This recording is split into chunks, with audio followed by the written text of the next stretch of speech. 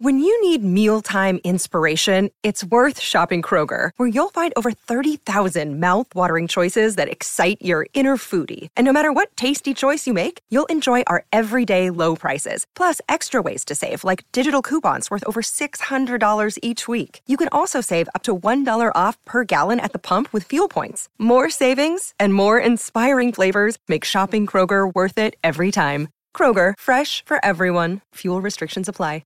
Another day is here, and you're ready for it. What to wear? Check. Breakfast, lunch, and dinner? Check. Planning for what's next and how to save for it? That's where Bank of America can help. For your financial to-dos, Bank of America has experts ready to help get you closer to your goals. Get started at one of our local financial centers or 24/7 in our mobile banking app. Find a location near you at bankofamerica.com/talktous. What would you like the power to do?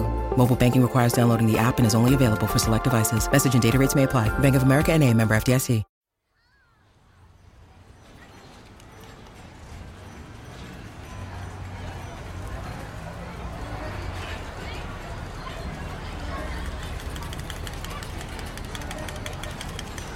Hey, welcome to Performance Anxiety. I'm your host, Mark. And before we get started with this show, I want to thank our sponsor, AKG, for sending us their Podcaster Essentials kit. It comes with an amazing set of headphones and an incredible Lyra mic. If you've ever thought about starting your own podcast, this is a high-quality, low-cost way to do it. Bob Lord does a lot of things. He's the CEO of Parma Recordings. He's the bassist for the long-running, genre-defying band Dreadnought. And now he can add solo artists to his list. He has recorded what can only be described as possibly the most eclectic album of the year, called Playland Arcade. It's filled with surfing western sounds, orchestral snippets, and 8-bit jams. Bob also talks about the future of classical music and artists. It's a lot funnier than it sounds. And there's a whole lot more in this show. Follow Bob at Bob Lord Music on social media. Pick up the album Playland Arcade if you want a fun album. Follow us at Performance ANX. Help us get in front of more folks with 5-star reviews and ratings. We accept coffee at ko-fi.com/performanceanxiety. Merch is at performanceanx.threadless.com. So get your quarters out and let's get into Playland Arcade with Bob Lord on Performance Anxiety, part of the Pantheon Podcast Network. My name is Bob Lord. I am a recovering bass player, composer, and CEO of a company called Parma Recordings. I'm also a co-founder and bassist for a band called Dreadnought, and now a solo artist. And my new record, Playland Arcade, comes out on 4/27. That is the 27th of April, and I encourage you all to check it out and listen to it. And I am here on the Performance Anxiety Podcast to share a little bit about what I do, and hopefully you'll enjoy it. So thanks so much. I'm an early riser. I'm usually up around 4 o'clock. Oh my God. Yeah. So by this time of the day, I've pulled out massive clumps of my hair, and just out of stress, so it has to regrow overnight so I can look good. I was going to say you've got an amazing barber then, because the pictures I've seen, you look like you have a full head of hair. So I'm impressed. I do. In my college ID, I saw it a long time ago. It's someplace buried in here, but from UVM. And I looked at the picture and I realized that my hair was so huge, it didn't even fit in the frame. And it was like substantially outside the frame. It was funny. God. I'm in no rush, by the way. I'm at the end of my day, so take your time. Okay, good. Is it wet? Actually, that's a lie. There's going to be a martini and some shit posting on social media when I get done. But still. Awesome. Well, I've got my couple fingers of Knob Creek right now, so I'm good. There you go. Good man. I am ready. What is going on with this? The hell with it. I'll just wing that part of it. How's that? That's a good plan. Just wing. There you go. That's all I do. I've learned that the more I prepare, the worse I do. Yeah.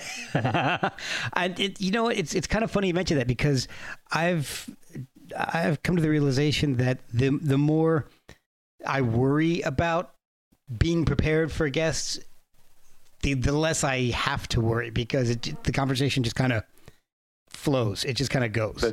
That's cool. Yeah, I've learned my lesson over the years. Like, it's funny when I'm learning music. Like, if I learn it off of the paper, I'm never going to get off the paper. If I learn it by ear, it's always going to be in my ear. And I just learned, like, once I learn something, it just I it's in my head, and I go with it. I wrote this blog post. I pushed it out today, and I guess I've been like quote unquote writing it mentally for a while. Yeah. Hadn't even really consciously strung anything together, and I just sat down and just went. It basically all came out in one lump. Oh man, and nice. It's just, but that's kind of how I do stuff. Even like writing, stuff processes in the background quite a bit. And then once you get around to it, it's like, oh yeah, it was actually in there the whole time. Okay, cool. Oh gosh. Ooh, that Knob Creek tastes good. Oh man. I gave up alcohol for Lent, so this is like one of the first drinks I've had in a long time. Nice. I've been trying to stay away on the weeknights, just because I got to get up early. Yeah. And yeah. I remember a few years ago though, I gave up booze for like a month and a half. I lost like 12 pounds. It was hysterical, It's crazy. Oh, sorry for the typo last night. That was. Oh, I could have sworn I wrote tomorrow evening and not tonight evening. So.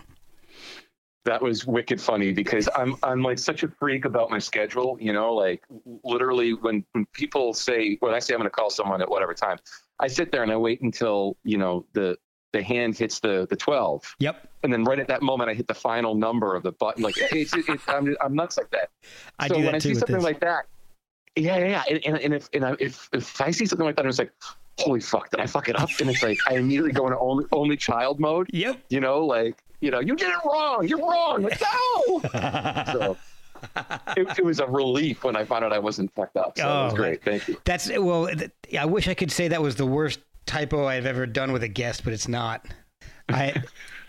If you, I don't know if you had a chance to go back and look at any of the episodes, but one of the ones I had was this chef Selena Tio, and she's amazing. I love her to death, and I've reached out to her because she was on Top Chef Masters and Iron Chef America, and she was in the final 4 of Top Chef Masters and almost beat Michael Simon on Iron Chef America.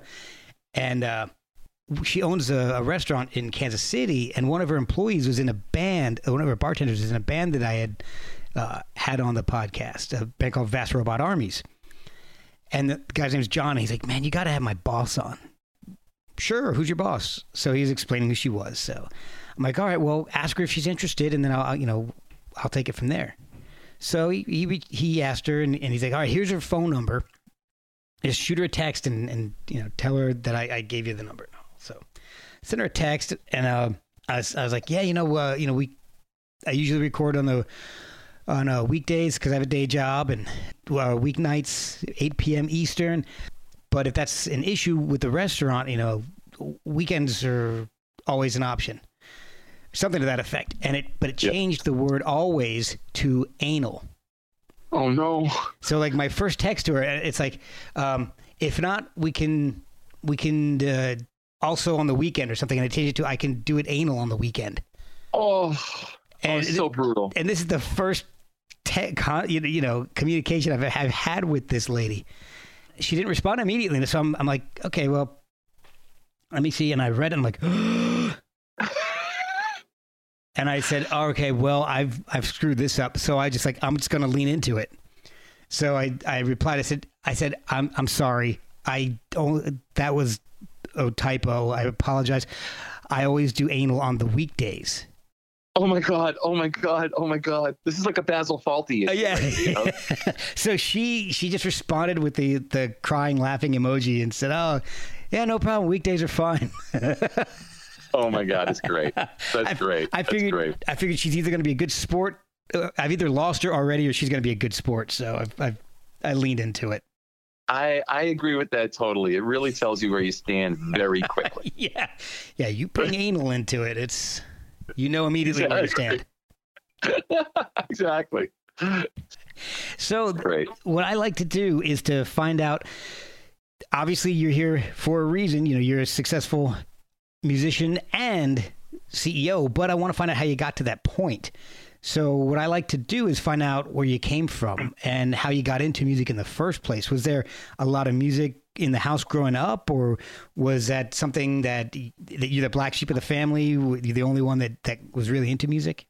There wasn't a ton of music in my house growing up. My parents were, I think, like all parents of my generation, they were into the stuff that was on the radio at the time. Yeah. And I recall hearing a lot of music when I would go shopping with my mom when I was like 4 or 5 years old. And I think that was one of the reasons for my very early hatred of Steely Dan, which of course I've come completely full circle. Okay, but good. Every time I go into like a Marshall's or a TJ Maxx and I'd hear Steely Dan, I just cringe. Oh. But I think I got a lot of my music from my cousin, Jeff, who was a real kind of prog rock fan way back when. So I heard Rush. I wouldn't say I heard Tom Sawyer the day it came out, but not that long after. Oh, cool. Yeah, and then also my best friend Jeff, a different Jeff, who grew up with me. We grew up together in Andover, Mass, and we're both only children. I'm of Italian descent. He's Jewish, so like very similar kind of upbringing in a lot of ways. Oh, and, yeah. And his dad had a huge record collection that we would just go through when we were kids. So that's where I got like my earliest contact with all my favorite stuff: the Beatles, the Who, all this kind of great 60s, 70s stuff. When did you start learning to play music? Was that something that you'd asked to do, or was it something you were forced into lessons for? No, absolutely not. So I was like an artsy kid growing up. I was always into drawing and reading and making sounds and whatever. I was into that stuff. Comic books were a super early passion, and they still are. I love comics, and I love to read. But it was never anything that was kind of pushed on me.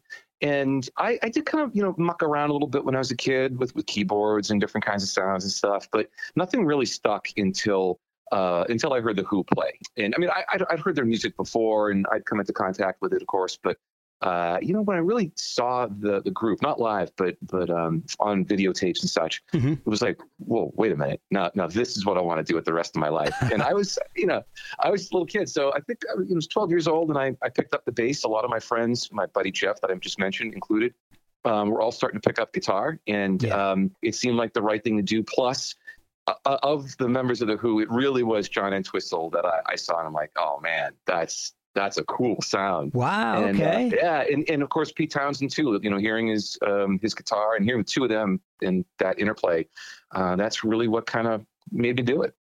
Interesting. Yeah, you don't hear about too many people saying the bass is what they were first drawn to. That's really interesting. Well, even as a younger listener, I was really into the Beatles as a kid. I got those Beatles blue and red compilation albums. Yep. And I ripped through that blue on like multiple copies of that tape. But I always loved the sound of McCartney's bass, even as a kid, because usually, especially in the later material, it's mixed so forward. Oh, and yeah. it's so round and beautiful, and it even glistens a little bit, which a lot of bass doesn't, right? Or in that era because of the recording techniques. Right, yeah. So I was predisposed, and then you hear Entwistle, who's like turning the treble up to 10, turning the mids up to 10. It's like, I love that. What is that? How do you do that? So when did you start playing in bands? Who were you playing with? Your buddy Jeff? Was that how you started playing out?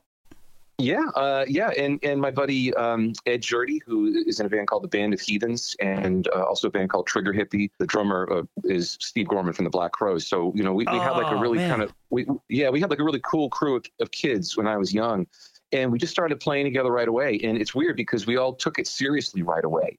And wow. I say this frequently, but in Andover, Mass, in my graduating kind of classes, and when I was in high school, we had a ton of kids come out of that era that have all gone into really meaningful artistic careers. And it's an amazing thing when you stop and think about it, that at this really young age, you're all kind of working together, collaborating, competing.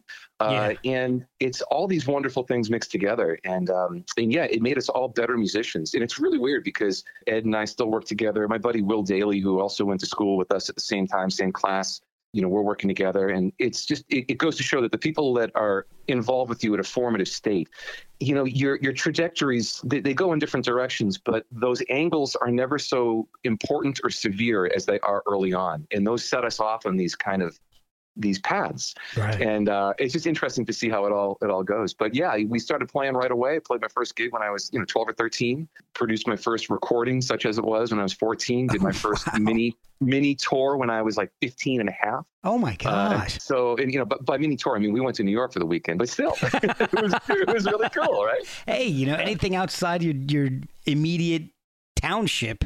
Definitely. That's a tour.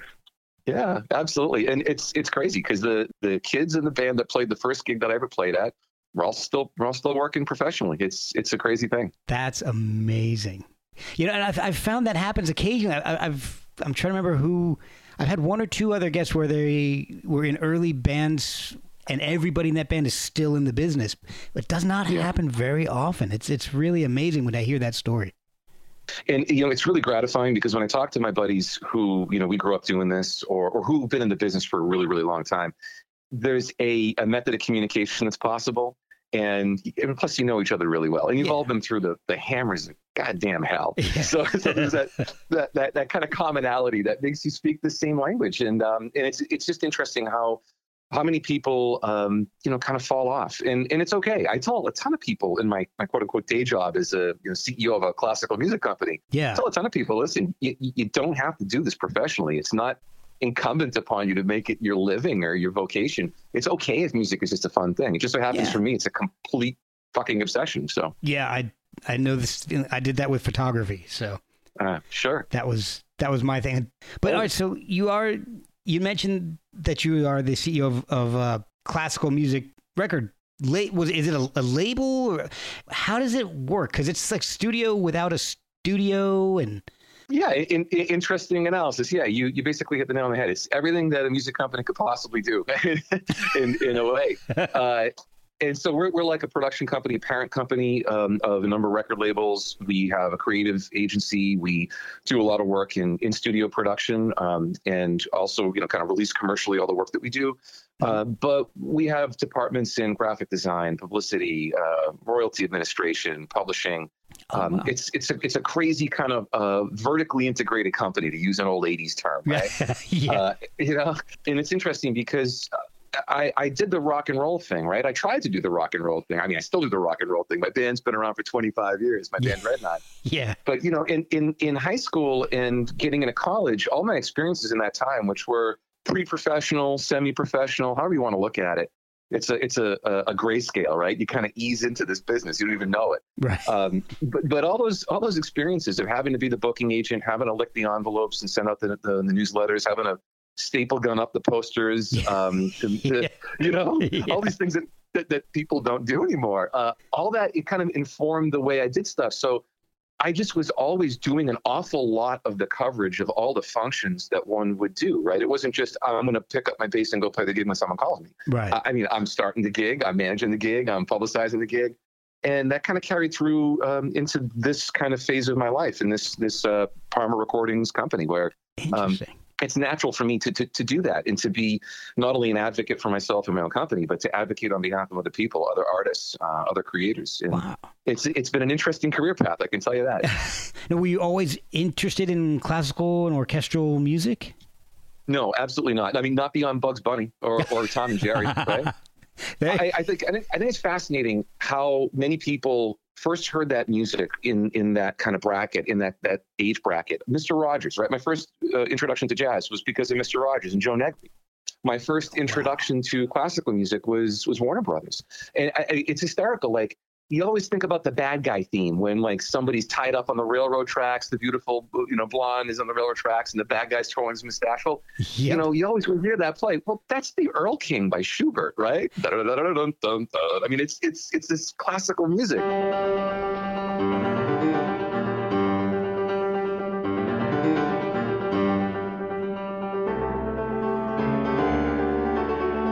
But you just didn't know it. You just didn't know it at the time. And so for me, listening to music, I just kind of always followed my ear, right? So I started off listening to rock and roll. I got more into more sophisticated prog rock, like Yes, Rush, like I said before. And then, began to go deeper and deeper and deeper. So by the time I heard 20th century classical, which is what really hooked me, Stravinsky, Aaron Copland, Bela Bartok, Bernstein, William Schumann, these kinds of guys. By the time I got to that, I was completely prepped. I was primed. the thing is, most people come at it from learning how to play Bach or Mozart or whatever on the piano when they're 3 years old. Right. And it was the exact opposite for me. I just literally was like, that sounds interesting. What's next?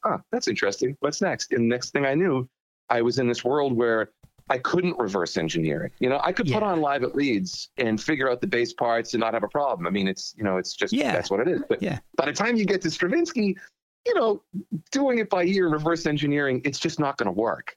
So, so that was kind of the Rubicon for me. And I said, all right, I got to buckle down and figure this out.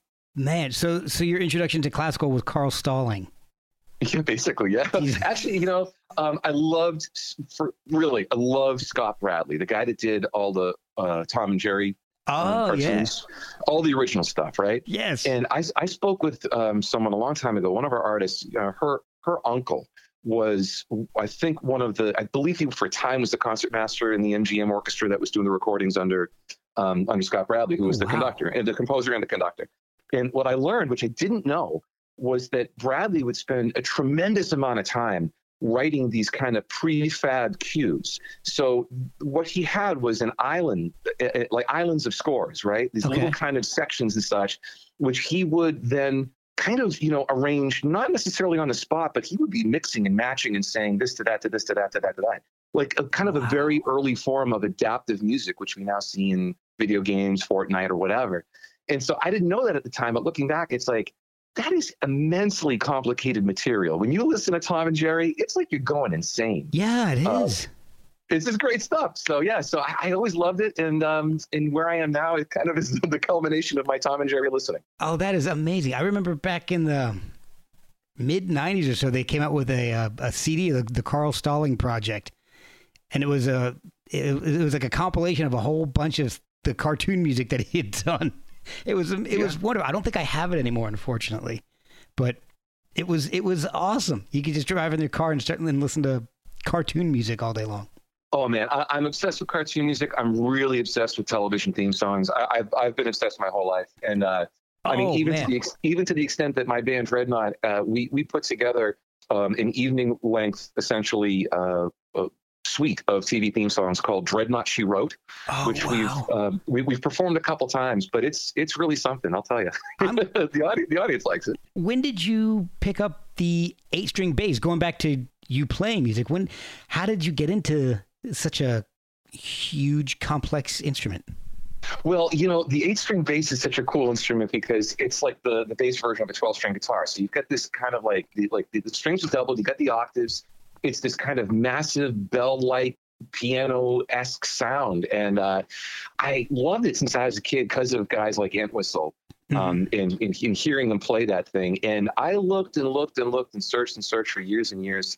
And I finally found one in Australia. And I had it shipped to where I live. And I explained to the guy, listen, you know, I've wanted this thing for years. And it's the exact make I wanted. I play these basses called Alembic basses. I love them. Oh, okay. And I said, listen, this is how you ship it. I gave all the instructions, right?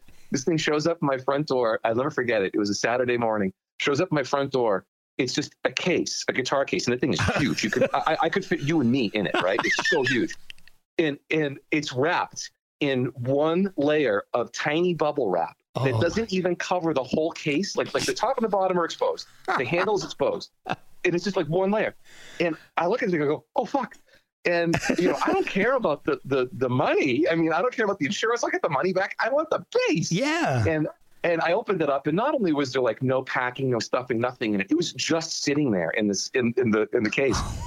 Amazingly enough, it was in perfect shape. And I just sat there. I looked up to the sky and I just went, mwah. Yep. And ever since then, it's really been one of my real basses of choice in the studio. And I love the sound you can get out of it. And playing in a trio, you know, we all like to make a lot of sound, right? And that helps with that endeavor. That, you know, I'm glad you described it the bass itself that way, because I'm an amateur musician. I just bang around on an old guitar in my room, and that's as far as it's ever gone. So when I hear 8-string bass, I'm thinking something that's going to look like a Chapman stick or something. But right. When you said it's like a 12-string guitar, instantly I knew exactly what you're talking about. And that's I didn't think of it that way at all. I thought it was just going to be some monstrosity of a handheld instrument, but Those things scare me, man. I see people on like Instagram. Well, first of all, I try to not go on Instagram anymore because it just depresses me. I see these kids who have techniques. I mean, it makes me feel like, so inadequate. Well, at least I can run a company. Yeah. But like I see these instruments that look like they're attacking the people that are playing them, and I go, I'm still a simple guy. I'm a 4-string player. I'm a 4-string fretted player. I can muck around on a bunch of other things, but that's my bag. And I play with a pick, and I've always played with a pick since I was a kid. Again, because of Entwistle and Chris Squire from Yes, and all these guys, and so it's a very unbass playerly thing to do. And anyone who's heard my music, they know, I'm an extraordinarily unbass playery musician as a bass player. So I'm the anti-bassist in a lot of ways. Interesting. Well, as the anti-bassist, how did Dreadnought actually get started? Did you found the band? Or was it just a group of guys jamming together and said, hey, let's just play out? How did it come together? It's a good question. So I went to school up in Vermont. I went to the University of Vermont for a couple of years. And after leaving high school, where I'm playing in 6 bands at a time, we're all gigging. I mean, we were really doing stuff. And it was just an amazing time.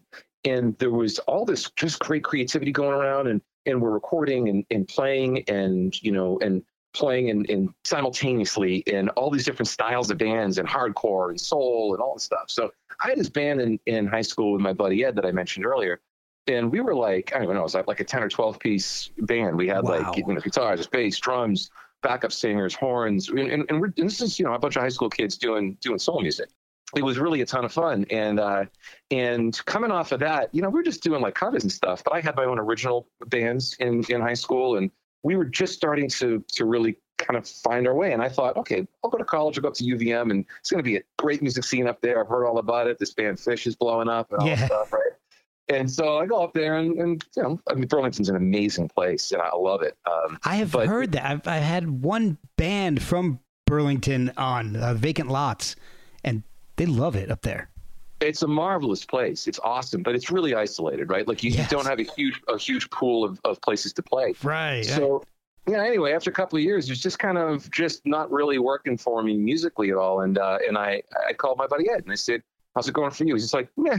And he said, how's it going for you? I said, meh. Yeah. And I figured, well, what if I transfer down to the University of New Hampshire where he was going to school? And a ton of my buddies from high school, elementary school, middle school, et cetera, they're all going to school there as well. And we still talk. In fact, as I was getting on the phone with you right now, one of those buddies was sending me emails repeatedly of Far Side cartoons. Great, stop sending me emails. I'm doing an interview right now, dude. And so anyway, so I transferred down there, and that was 25 years ago, which is where I am right now. And I started Dreadnought 25 years ago, immediately after that. And it was really, Ed and I started to play out. We met a drummer named Rick, who is of course the drummer for Dreadnought, and a few other folks that we said, hey, why don't we start the play? So we started off as a bigger kind of, I think we're 6 or 7 guys, doing the kind of college thing. Yeah. And playing gigs and traveling around and drinking beers and having a great time. And we eventually kind of settled down into a group of 3. Ed went off did his own thing. Other guys in the band also went off and did their own thing. And we brought on a guy named Justin around the year 1999 or so, Justin Walton. And so his band that he had kind of merged with me and Rick and the stuff that we were doing. And then the 3 of us went off and did our thing together. So the first record we put out after a couple of years of playing together was called The American Standard. And that was in 2001. So 20 years ago, this June.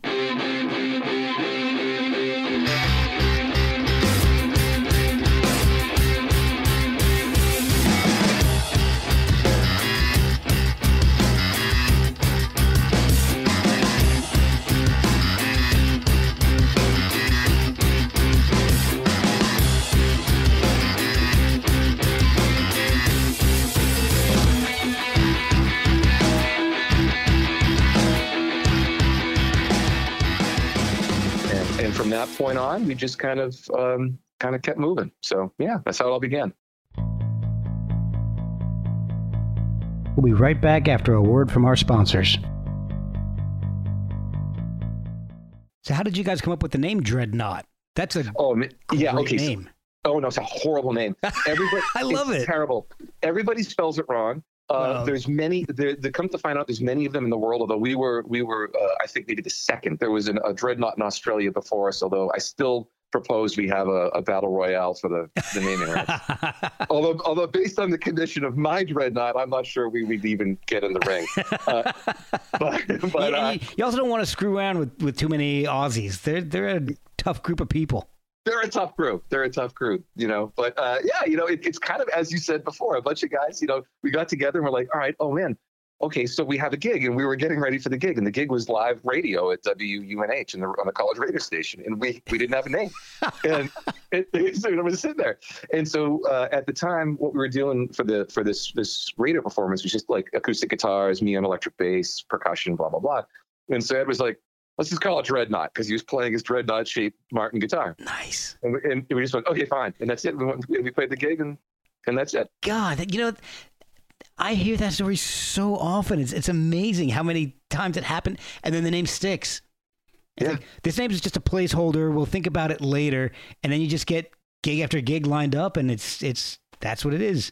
I think right there you have really identified what life is. Yeah. It's everybody's saying, oh, no, this is just temporary. And the next thing you know, right? 25 years are passed, and we still haven't come up with our real name yet.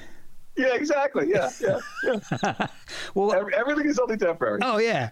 Well, I went and tried to go back to listen to as much as I could, but I mean, your discography is, that's like nearly 1,000 recording and production credits. So I apologize for probably missing a couple here.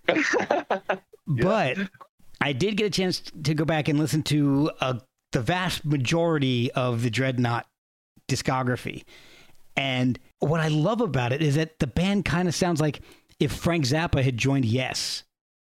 Especially songs like The Badger or Taking a Ride with the Fat Man.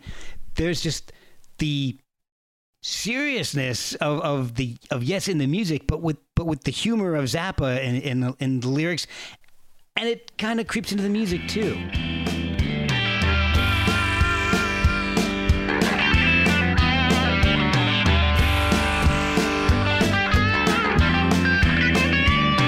Taking a ride with the fat man, taking a ride, fat to pop pop. Taking a ride with the fat man, taking a ride, fat to pop pop. Taking a ride with the fat man, taking a ride, fat to pop pop. Taking a ride with the fat man, taking a ride, fat to pop pop. Oh yeah. So I kind of, that's the best way I could think of. If somebody were to ask me what Dreadnought sounded like today, that's what I would say. If Yes had Frank Zappa writing the music. It's a really good way of putting it, and I think I've heard similar. I've heard, Willie Nelson thrown into that mix. I've heard Dixie Briggs, this kind of stuff. Listen, man, the weird thing about Dreadnought is that we are a genre of one, and we are simultaneously the absolute best and the absolute worst in that genre. and it's an amazing thing to be able to say that, right? Yeah. Because the music really defies description, and I think it's very much the product of us being in the same room and wanting to laugh. I just want to laugh in my life, in my work, everything. I try and smile. You can probably hear it as I'm speaking. Like I smile when I talk. Yes. I try and have fun, right? And with the Dreadnought stuff, as I think I said to you in a text message last night, I mean, we sound like a hammer in a washing machine, right? Like it's like it's just. So I don't think that commercial success was ever either in the cards or necessarily our intent. And in fact, I recall one gig where we got done playing. I think we're in the road someplace, you're touring, and someone walked up to us in with all earnestness, not a shred of irony, said to us, "Why would you make music like this?" If you had any intent of attracting people, why would you do this? And the answer is because it pleases me. And I think it's okay to be selfish. I think Dreadnought is a great example of that. And I think that, the audience that you really should be trying to please is yourself and your collaborators and your peers and your bandmates. And we please ourselves. And if other people find it humorous and enjoyable, well, then that's great. But I do think that from the kind of stylistic and technical standpoint, you kind of hit on something. One, we really do like odd architecture musically. We do like complex stuff. Yeah. We do like really unusual interlocking sounds. I think that we take a page from the Queen kind of book in terms of our use of the studio when we are orchestrating our own material, for example. And we also really just want to have fun and to be audacious musically and to do stuff that is just going to make you chuckle. Like I think of like Bo Legba on Hard Chargin', for example. Yes. It's a really like minimalist, groovy, funky thing with this weird Steely Dan kind of fusion vibe with nonsense lyrics, right? That's like exactly what I was thinking.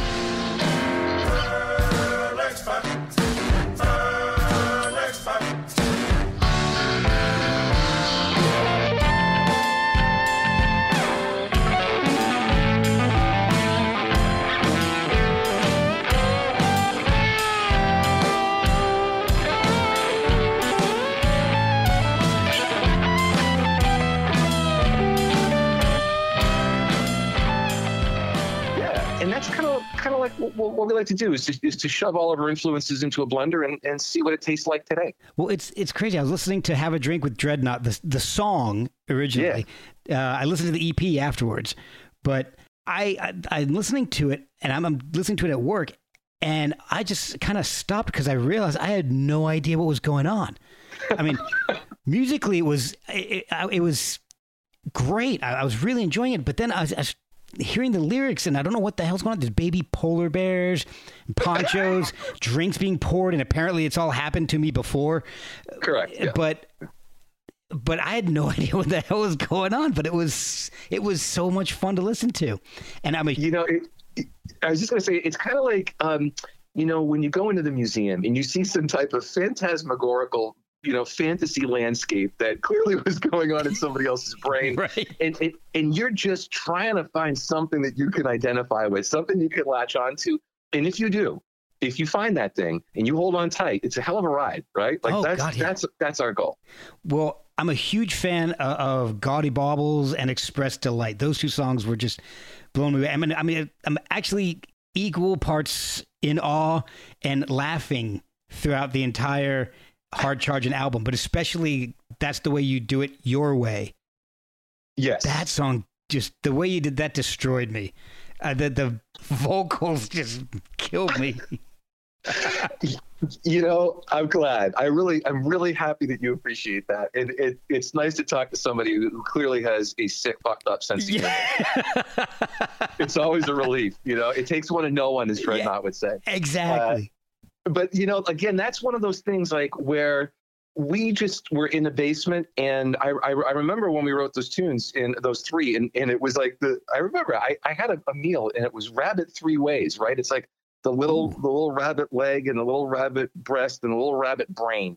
And I looked at that and I'm like, first of all, am I going to eat that fucking brain? Yeah. It looks like a walnut. Second of all, that would be a cool idea for some tunes. And we sat down and we ripped those three out in like an hour. But it's only when you get in the studio and you really begin to have some fun with it and you begin to say, well, how far are we going to push this, right? Yeah. And our theory is, generally speaking, bend it till it breaks, and then maybe go one step back if we feel like it. Right. I like that. If we feel like it. One of my favorite tracks is on the Have a Drink EP, Surface Raid.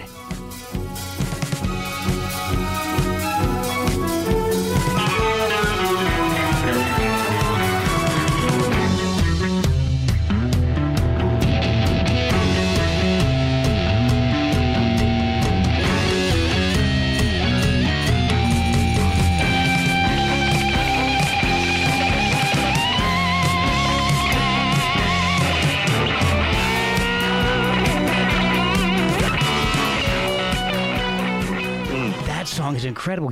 But I do want to tell you that your tone on everything you've done is amazing. It's like you're like the peanut butter of bassists. It goes with banana. It goes with jelly. It does. Goes with well, bread. You've got this. Your crunchy tone is just as beautiful as the smooth tone. Oh, I really appreciate that. So I was going to say, like, I spend a lot of time thinking about how to structure stuff in the studio, and I think. We'll get to it later, but on my new record, on Playland Arcade, my solo record, I think there's a lot of the same kind of conceptualization of instrumentation, right? I fundamentally have rejected the notion that a bass part should be, quote unquote, should be one layer at the bottom that goes on after the drums, before the guitar, to support the vocal. Right. And if you listen to the tracks, the Dreadnought tracks, my solo tracks, if you listen to them on headphones, the goal is to have this really, antiphonal stereo sense and structure where your eyes and your ears are kind of going in different directions. Right. And to use these contrasts in the textures and the sounds and the structure to create dynamism. And I don't think I've made a track in years that didn't have less than half a dozen bass parts on it. Right? Wow. I mean, it's just the way I conceive of it, the way I do it. And it's taken a long time to develop that. And the other guys in Dreadnought, it's a similar thing, of course. But with the bass parts, it really is something different and weird, which I don't hear very often in other people's recordings. No, that's for sure. And that, unfortunately, I think, bass tends to get a little lost in most bands. And you just don't hear really interesting. I don't want to say I don't, but it's you have to search out interesting prog stuff. And I guess maybe you've always had to, because it's never had the outside of bands like Rush and Yes, it's its own thing, and not everybody gets it or likes it. So you have to really sift through music to try to find something that you like, because prog, there's so many different variants of prog. There's and what one prog genre, subgenre that one person likes, a lot of other people might not, and it's just a fascinating rabbit hole to go down. Oh man, so there you go. You really hit it, right? Like Dreadnought should appeal to, in theory, a big chunk of people who like prog rock. But there's certain things about us that turns off a lot of the audience, and that specifically is stuff like chicken picking guitar, two steps, Americana. Stuff that is not identified with the kind of European tradition of quote unquote European tradition of prog rock. Right. So what I've always wondered about is, for a submarket which is so interested in thinking about how expansive its mindset is, it's awfully parochial when it comes down to including something that. Right? Like, it's what? Like, aren't we supposed to be like the mind expanding set here? But no. And it's so interesting, because I was saying to one of my the guys that works for me today, and a good buddy of mine, of about 20 plus years, we're talking about prog rock and stuff, and I mentioned the band Gentle Giant, which is one of my favorite bands. I just had a correspondence with Derek Shulman, the lead singer. Oh wow! And I just wrote him a quick note and just said, hey, listen, man, you've really been an inspiration to me over the years, and I wanted to sing you my new record. And the reason why is because Derek Shulman went from being the lead singer of a prog rock band to being a really successful music label executive, right? I mean, he signed a lot of bands in the 80s. He broke a lot of groups. He signed Tears for Fears. He signed Bon Jovi. Oh, wow, really? I didn't realize that. Yeah, man. And this guy, he was so shrewd and so smart, and he's such a wonderful operator, right? He wrote right back a couple minutes later, and he's like, oh, thank you so much. And it was just wonderful to hear right back from one of your heroes. But that's amazing. But I was telling my buddy about this, and I sent them I sent them a video of these guys playing live. I'm like, these guys never achieved mass success. You're about to see why, right? I mean, it's just like this unbelievable concert where the musicianship is so out there. It's so incredible, but it incorporates, of course, like elements of medieval music, Baroque music, all these things that a chunk of the prog rock audience is going to just turn their nose up at. Yeah. And then plus the thing with a group like Gentle Giant, you're like one letter off of Genesis and the record bands. I can't imagine how horrible that must have been going through the 70s. Yeah. So speaking of heroes and giants, you got a chance to work with some of your heroes. You've actually played with John Entwistle, and you've done work with Pete Townsend. How did that happen? How do you end up getting to work with your heroes? Oh man, life is strange, right? Yeah. It really is. And I think, I said this the other day to a buddy. I said, if I could go back and tell the 12-year-old me what's happened in my life, right? Like, if I could just find a way to explain to him as he's picking up the bass, maybe not for the first time, but maybe I've been playing for 6 months or whatever. Yeah. If I could say, hey, listen, this is what's going to happen. First of all, he'd be pumped. He'd be like, that's awesome. Second, he'd probably be like, what took so fucking long? Yeah. Like, what's your problem? Get your head out of your ass, man. It's one of these kind of twists and turns of life where you can just ram your head up against the wall repeatedly and never noticed that, oh, if you just went around the corner of the building, there's an open door. And I think that this is something I've seen over and over again in life, in business and music. You know, when you see a line, don't get in it, because there might be a different way through. And it's human nature to go get in the line. And I think that the thing that I've always tried to do is to figure out, well, is there another way I can make this happen? With the Entwistle thing, it was crazy because I really did just bang my head up against the wall, smashed my head up against the wall, to quote his first solo record, right? For 8 years, I tried to get a gig opening up for him, phone calls, emails, press kits. I mean, I did everything. And I finally got the gig. Why did I get the gig? Because the venue where it was going to take place was owned by a guy for whom I did a lot of favors, and not because I wanted anything, but because he said, "Hey, listen, I need you to, fill in for a band next week. You guys free?" Sure, we're free. Yeah. And when the time came for me to ask for a favor, I got it, and I got to play with my hero and hang out with my idol, which was amazing. Like, I mean, man. It was one of the last gigs he ever played. He died just a few months after that, maybe 7 or 8 months after that. Wow. And so it was really amazing. And to hear him play in the honor of having him hear me play, right? To stand on the side of the stage, he, listen to my sound check, watch me play in the gig. Boy, that was, I mean, I'm just kind of looking off out my window right now, staring up, thinking that was something special. Yeah. And on the Pete side too, right? Like it was crazy. I could have spent my whole life trying to play bass on a Pete Townsend record, or ask him to co-write a song or whatever. I mean, going that route, I mean, I could have done it, and I did try to do it for sure. Right. But sometimes that's not the right way through. And it just so happened that but he had a project that was stalled, and I could help, and could help kind of close it out and bring it to market, which is one of my specialties as a producer, right? I mean, I finish things. You've alluded to how many credits I have in my resume. I tend to finish stuff. Yeah. And again, it was one of those things where it's like, well, there's just a different way forward. And I've said this many times in many different settings, but I remember walking up to Pete's door and for the first time when I went to his house, because we had a difficulty. There was a problem that needed to be solved with our project, and he had a problem, and I had to fix it.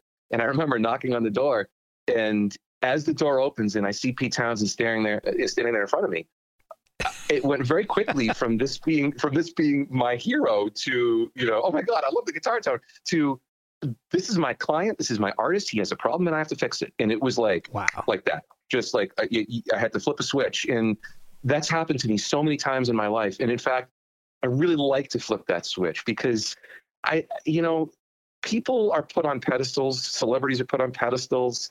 You probably know, and maybe your listeners know, I've been working with Dan Brown, the author of the Da Vinci Code, for the last six years producing music. And here's a guy who is on so many pedestals, and there's so much pressure on him and so many perceptions about him. And it's just nice to move past that and to just get to the work. And that's been my experience no matter who I work with. I look to move past the ego. I put my ego in a very, very tiny or large box, and I bury it. And that's what I expect everybody else to do, so we can do the thing that we're here to do, which is to do good work together. And for me, that's been the key. Well, that's part of being a professional, and you're not there to fawn all over him. You're there to help him solve a problem. That's why he hired you. But that's I think it's like anything in life, right? I mean, it's just remembering that the other person on the other end of the line is it's a real person. It's you. And, exactly. Everybody, I was reminded of what my dad told me once when I was, thinking about all these problems. He said, listen, you got a boat, you got boat problems. And it's really good advice. It doesn't matter. It doesn't matter what level you're at, right? I mean, whatever you got, if you got a cell phone, you got cell phone problems. Something's going to go wrong with whatever you got. So just deal with it and move on. Exactly. All right. Before we get into your album, I want to ask you a question based more on the Parma side of things. Sure. You do a lot of work with classical music, and with streaming and the way the music industry has shifted, I've got a couple questions about classical music. First of all, what does the future look like right now for classical music as far as getting people to listen to it? And do you see a lot of young musicians composing or playing classical or orchestral music these days? Well, I think I can answer the first question by answering the second. You know, I think both are in many ways identical, really. Okay. So on the latter point, yes, I see an awful lot of really interesting stuff go on, right? My company, we have our finger on the pulse. We have our ear to the ground. Let's use every cliche in the book. We are paying attention to everything all the time. And what's been really encouraging for me to see is a couple things. First of all, that more and more classical quote unquote ensembles, however you want to define them, quote unquote classical quote unquote ensemble, they're acting like bands, right? String quartets, chamber groups, choirs, all these different kinds of ensembles. They're no longer acting like what used to be a classical group. They're now understanding that, we got to get out there. We got to pound the pavement. We got to do the things that a band would do. So I'm happy to see this market that I love, to see the style of music that I love migrate towards where I was when I was a little kid. And I don't mean that to sound condescending at all, but growing up as being a rock and roll kid, you get an understanding, like we said before, you got to put the posters up, right? Yeah. So I'm seeing an awful lot of that. I'm seeing an awful lot of desire on the part of younger composers to really do unusual things, to not be worried at all about what the barriers are, to not be worried at all about what the rules are, to not take their art so seriously. I think that is only a good thing. It makes me so happy, right? Yeah. I think to kind of address the first part of your question, or the first question is, it's going to take some time for this to wash out, for the old stuff to wash out. And by that, I mean the kind of much more traditional, don't clap between movements, be quiet in your seat kind of experience. I think that, for better or for worse, that generation is dying out. Financially, that generation has kept classical music afloat for a very, very long time. Yeah. And this is why I'm happy to see a much more entrepreneurial spirit amongst younger composers, younger performers, because there's now a greater understanding that, we're no longer hogs at the trough, right? We can't just say we're going to play Beethoven and expect to get donor money and then keep doing it year over year over year. Right. And I guess the last broad thing I would say is we're seeing in classical music what's happening in the rest of the world, which is an understanding that there has been and there has always been an inequity in the market and in the system. And there have been so many voices neglected for so long. And when you think about the fact that, look, it's indisputable Beethoven has some great music. He has some shit pieces too. He's got some great music. It's indisputable that Chopin was a virtuoso, beyond the beyond. But those are the end result of a winnowing process, which was determined by people who had certain vested interests. And now we're seeing that all being turned up in its head. And I am so happy, so unbelievably happy to see what have been traditionally neglected minorities and neglected groups, women, people of color, Asian Americans, et cetera, fill in the blank. These are the groups which are now coming to prominence. And guess what? These are the people who have something to say of real interest, because, when I said before about going through the hammers of hell, perspective comes out of going through the hammers of hell. And everybody's hammers are different. And it's just a matter of how you express it. So I think what we're seeing is, to sum it all up, we're certainly seeing a death of the old and a birth of the new. I hope to be the accelerant on that process, because I really do think that a more informed, more egalitarian world is a better world. Yeah. Well, that's good news to hear, that perspective on it, because I don't know. I'm not in that world, but I do love classical music, and I like to hear new compositions. So that's really encouraging news. Well, look, there's a couple things to keep in mind here. When you think about the pandemic has accelerated everything, right? Right. Brooks Brothers wasn't going to be a 500-year empire, for God's sakes. People were going to stop wearing suits to work at a certain point. Right. But what was going to be a 20 or 10-year cycle was compressed down to 1 or 2. We're seeing the same thing, I think, in terms of the change in classical music, where, for example, one of the problems that we've always had is that there are a lot of reviewers who have no interest in touching digital products. In fact, that when this has got to be 15 years ago, I kind of innovated this concept of bundling the scores and parts of classical music along with a CD. Now, go figure, CD, right? You put the CD in the machine, and guess what? It opens up an interface where you can access the score and parts. So if you buy the CD, you actually get the printed music. You don't have to go to the music publisher. That's amazing. Right. So this kind of thing, all of that was happening way back then that I was trying to get going, but the pandemic has radically accelerated that. In these reviewers now, for example, the press, they have no choice. People couldn't actually go any place to mail out physical product. Right. So I know the pandemic has been a horrific thing, but it certainly has been horrific. But as I described it to some folks, like if somebody comes up to me and they say, "Look, here's a giant wall-sized canvas and 1,000 colors of paint. Go paint your masterpiece." That's really hard. But if someone says, "Okay, I need a 15-second piece of music in the key of A minor, and I need 3 instruments, all acoustic, go." And that's way easier to do, right? And I think the pandemic has made all those decisions and solutions for people that much more apparent. Your priorities become much more clear. And I think that in classical music, and I even think in other types, pop, touring musicians, everybody's had to reckon with what the reality of the situation is. And I think that's only a good thing because it makes for a more malleable, flexible art in group of artists. Well, you mentioned short songs, and I wanted to talk about your album, but I'm not sure how to qualify your album, your this new album that's coming out, because Playland Arcade, it's being billed as your debut, but you've also done an album of 7-second songs. Yes, I did. Yes. Which I don't know if we can consider an entire album that's 49 seconds long as a debut album, but maybe I don't.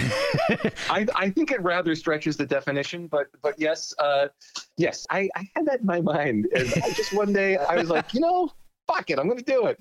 And what's interesting is that it's only out on Bandcamp, and it's not distributed on major digital platforms, which is why I'm considering Playland Arcade to be my debut. Okay. And the reason why is because it's too short. The songs are too short. Spotify won't accept 7-second songs. Really? Yeah.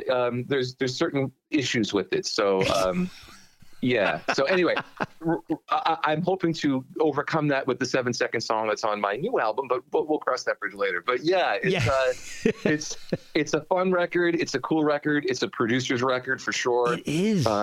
Yeah. I hope you dig it. I hope you had a fun time listening to it. I had a blast. It was so much fun. Now, when we talk about a song on the show, I usually go back and post, and I include like a 30-second clip of whatever song we're discussing, but that would basically be your entire album. Exactly, right? Yeah. So I don't know if I'm going to be able to do that. I don't know. My show is on Spotify, and I get in trouble if I put an entire album up there as part of a podcast. I don't know what they would think. That's crazy. Am I allowed to put an entire album, even if since it's under a minute long? Yeah, I say go for it. I've always believed that it's better to beg for forgiveness than ask for permission. So go forth and conquer. I, as the creator, will bless you. I approve.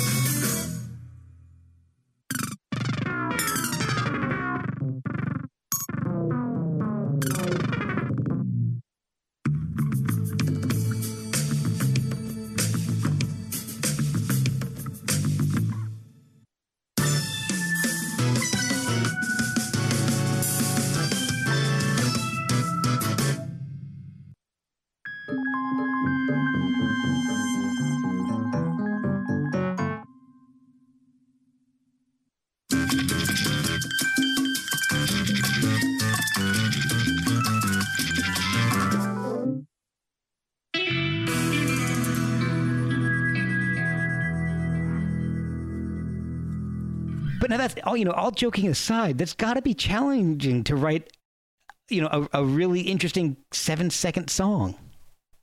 Yes, I think short music is incredibly challenging for the exact reasons I described before. The constraints are so tight that you have to make certain decisions, and it's a finite universe, right? Yeah.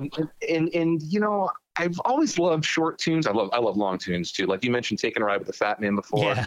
Like the last tune on Hard Charge and Mummies of the Cavalcanti. That's a big ass epic. Oh yes. And in fact, the new Dreadnought record, which comes out later this summer, it really is basically one 34-minute piece of music. It's just split up into movements, right? Like it's all instrumental, but it's one thing.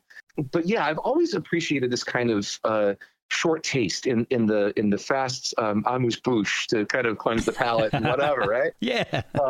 And I think there's a lot of that on Playland Arcade, and I like contrast.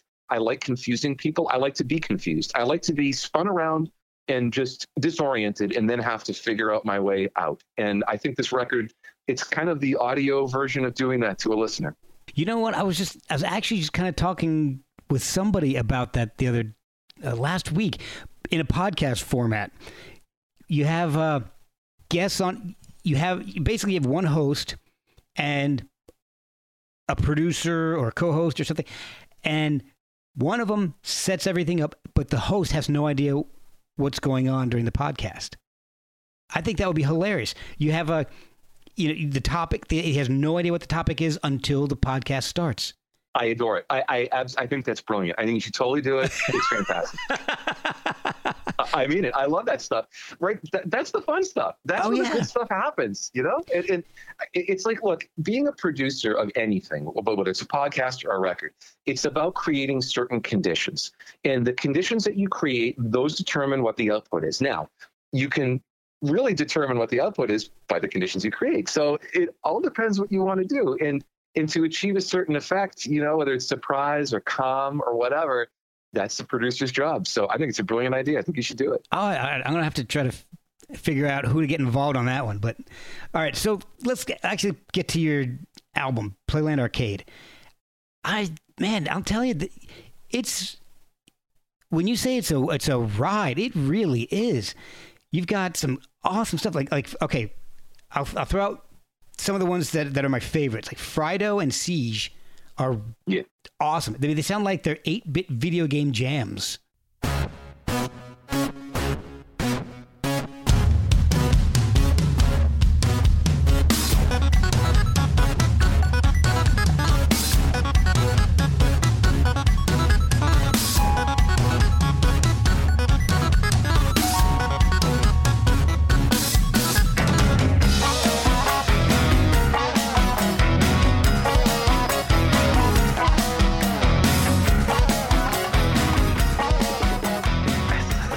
Totally, that's the idea.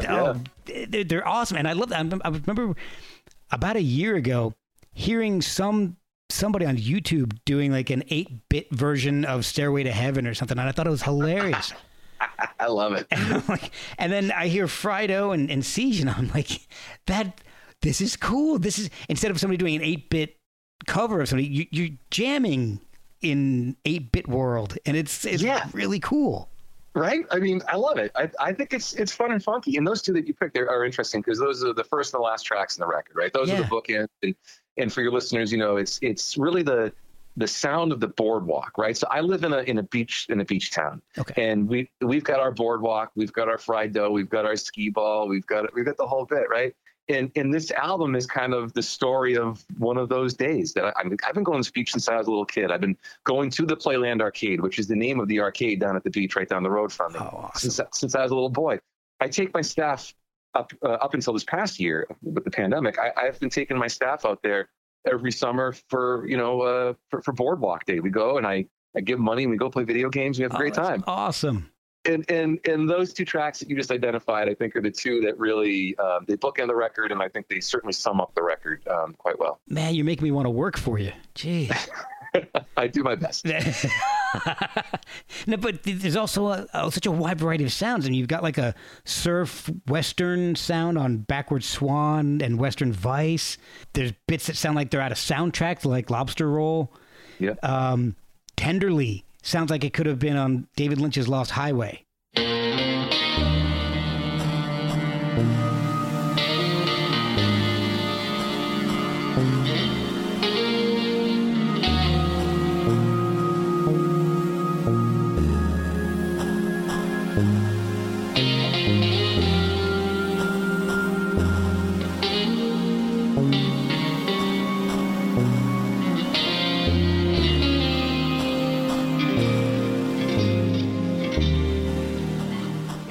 Oh, wow. Very cool. Yeah. And, rest in peace, Walter Olkowitz, the great Went.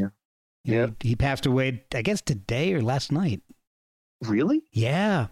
Oh, I didn't know that. Oh. Yes. If you like Twin Peaks, the guy. Yeah, sure. The great Went. I'm as blank as a fart.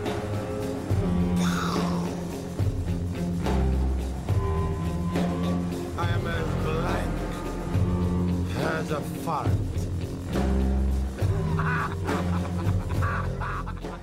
Okay, well, all right. He passed away. Moment of silence. Jeez. Pity. Okay. And then there's the songs that should be mandatorily played where I live. I live just outside of Washington, D.C. Fanfare for a Losing Team.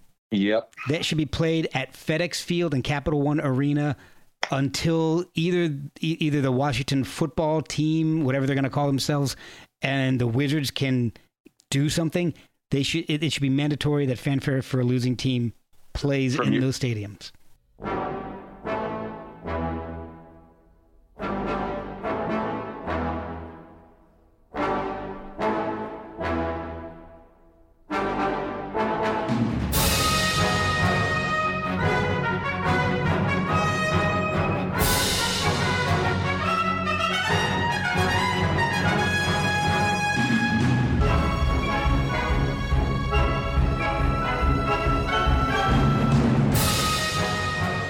From your lips to God's ears, man. I totally agree. I'd love those royalties too. That would be delightful. That would be awesome. But I think my favorite track on the entire album is Mighty Forces. Because when the violin starts playing and then the drum just kicks in underneath it, it's just amazing. It's so powerful. You know, I thank you for bringing that one up, because that's a really weird tune in some ways, and it's weird because it's the most simple in some respects. Okay. And like, there's another element of this record that I was really going for, which is kind of like this concept of minimalist maximalism, right? Okay. I think like Siege does it quite a bit too, and there's a lot on this record which is very static and very kind of basic in its own way, but it's also super ultra complicated and detailed at the same time. And what I really tried to do in Mighty Forces is it's just 4 chords, right? Mm-hmm. Over and over and over and over and over again. I tried to think, like, what would Ravel do, and to some degree, if he had a synthesizer and a kick-ass drummer and violin player. That's awesome. You know, and that's one of those tracks. And Andy Happel, the violin player, Andy and I have been playing together for years. He's a wonderful engineer. He's worked for my company. I've played in his band. We're really good buddies, and we actually have a new project that we're about to start, which I shouldn't say anything about, but that's going to be really cool. And then Jamie Perkins, the drummer on that, man, he plays a storm, and yes. He's just an incredible player. So this idea of, like, you know, repetitive, minimalist, like Steve Reich-esque almost, whatever loops and patterns, with this chaotic violin and drum. There was something in my head there, and I really like it. It's a real kind of emotional apex of the record. And I'm glad you dig it.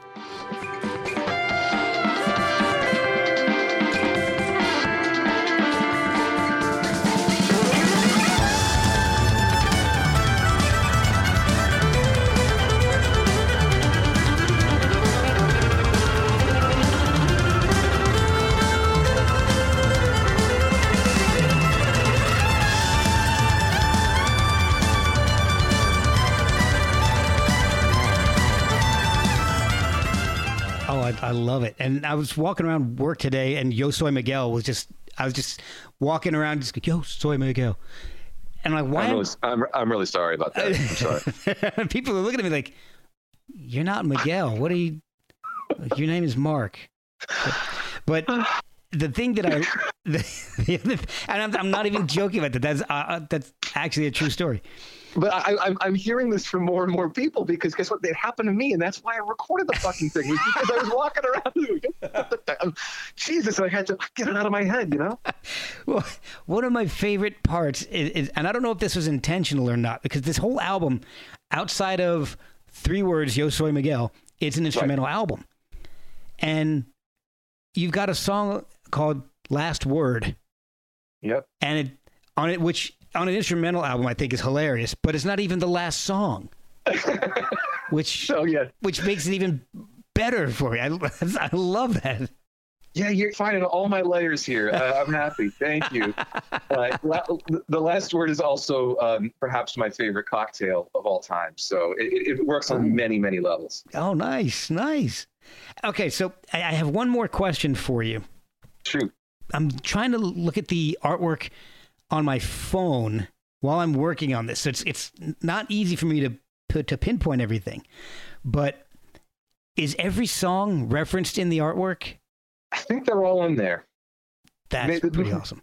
I think there's some, I think there's at least oblique angles to everything in there, and the artwork is terrific. guy that did it is a guy by the name of Edward Fleming. He works at my company. And we did this one on the side because I have my little policy of separation of church and state where, Parma is not for my music and my music is not for Parma. Right. But he did a fantastic job. And there's a couple other people I think just to kind of call them out where I had the chance that really made a big impression on this record. But one, of course, is Jamie Perkins, the drummer I mentioned before. And he plays in a great band called the Pretty Reckless. And they just were at the top of the Billboard charts about a month ago. And they're just kicking ass, and they're a great group. And I'm so happy that he was, able and willing to play on the record, because he brought this whole thing to a completely different dimension, in my opinion. And I made sure that he really gave it his all. And, at one point he played one of my tracks, and he did it like as I had it in the demo. And he's like, "What do you think?" And I basically said, you played what I had, but you didn't play what I wanted. I want you. Right. And I told him, I said, play like a petulant child, play like an angry, petulant child. He looked at me, he's just like, "That's the stupidest production direction I've ever heard." Well, he went back in there and he did a take, and the take was what you heard on Yo Soy Miguel. So there you go. Oh, that's awesome. So it was good production direction. Yes. And then my buddy Duncan Watt, who plays keys and advised on a lot of this stuff, he really did a great job on this. He plays on a bunch of the tracks, Tenderly and a bunch of stuff. And he's just really a wonderful composer, wonderful musician, one of the best I've ever worked with.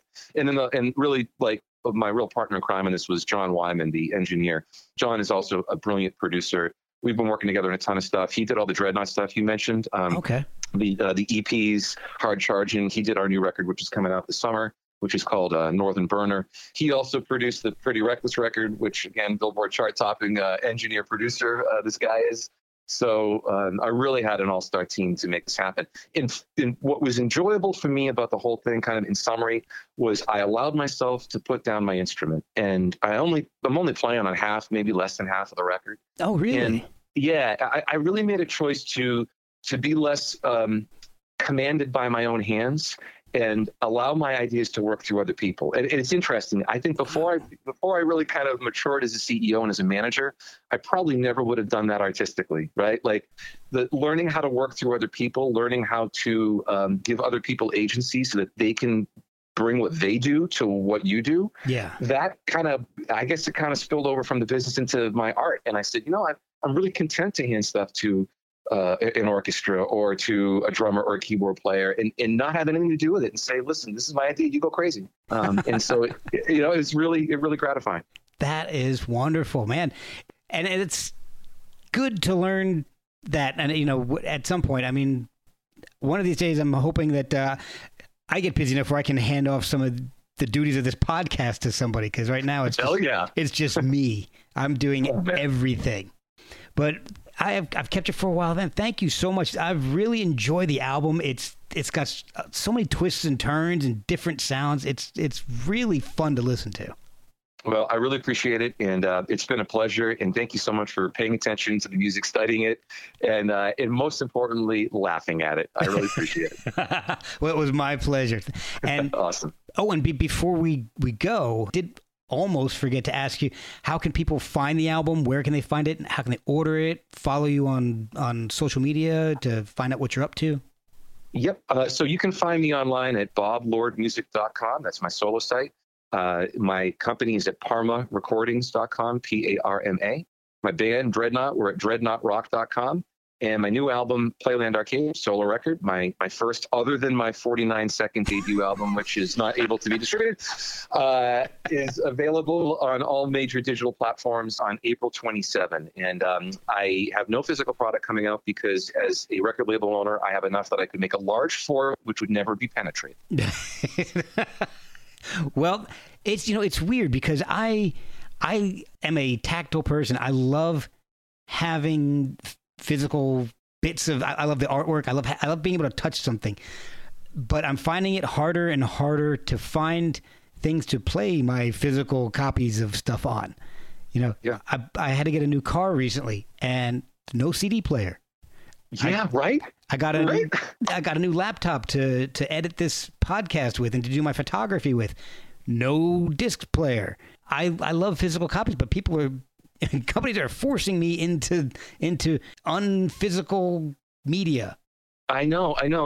Listen, it's difficult, right? I'm a tactile guy as well. I read physical books. Yeah, I tried to read a Kindle. Couldn't do it. Where's my eyes out? I can't do it. Absolutely, but I like to reference back and all the stuff. I love to read liner notes. I miss liner notes. I miss booklets.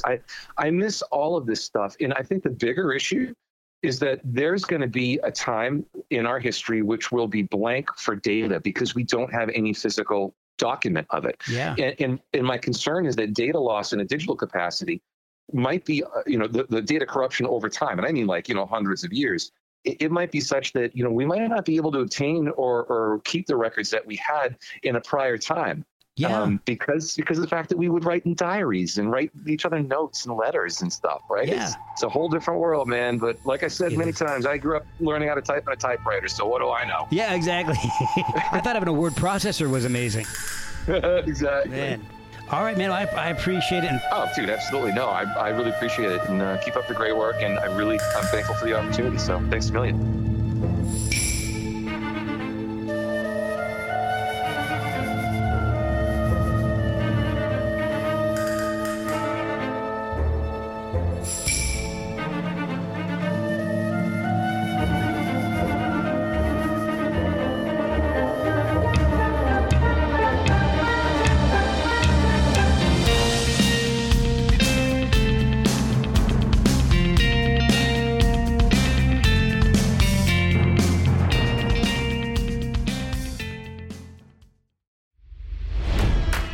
It's NFL draft season, and that means it's time to start thinking about fantasy football.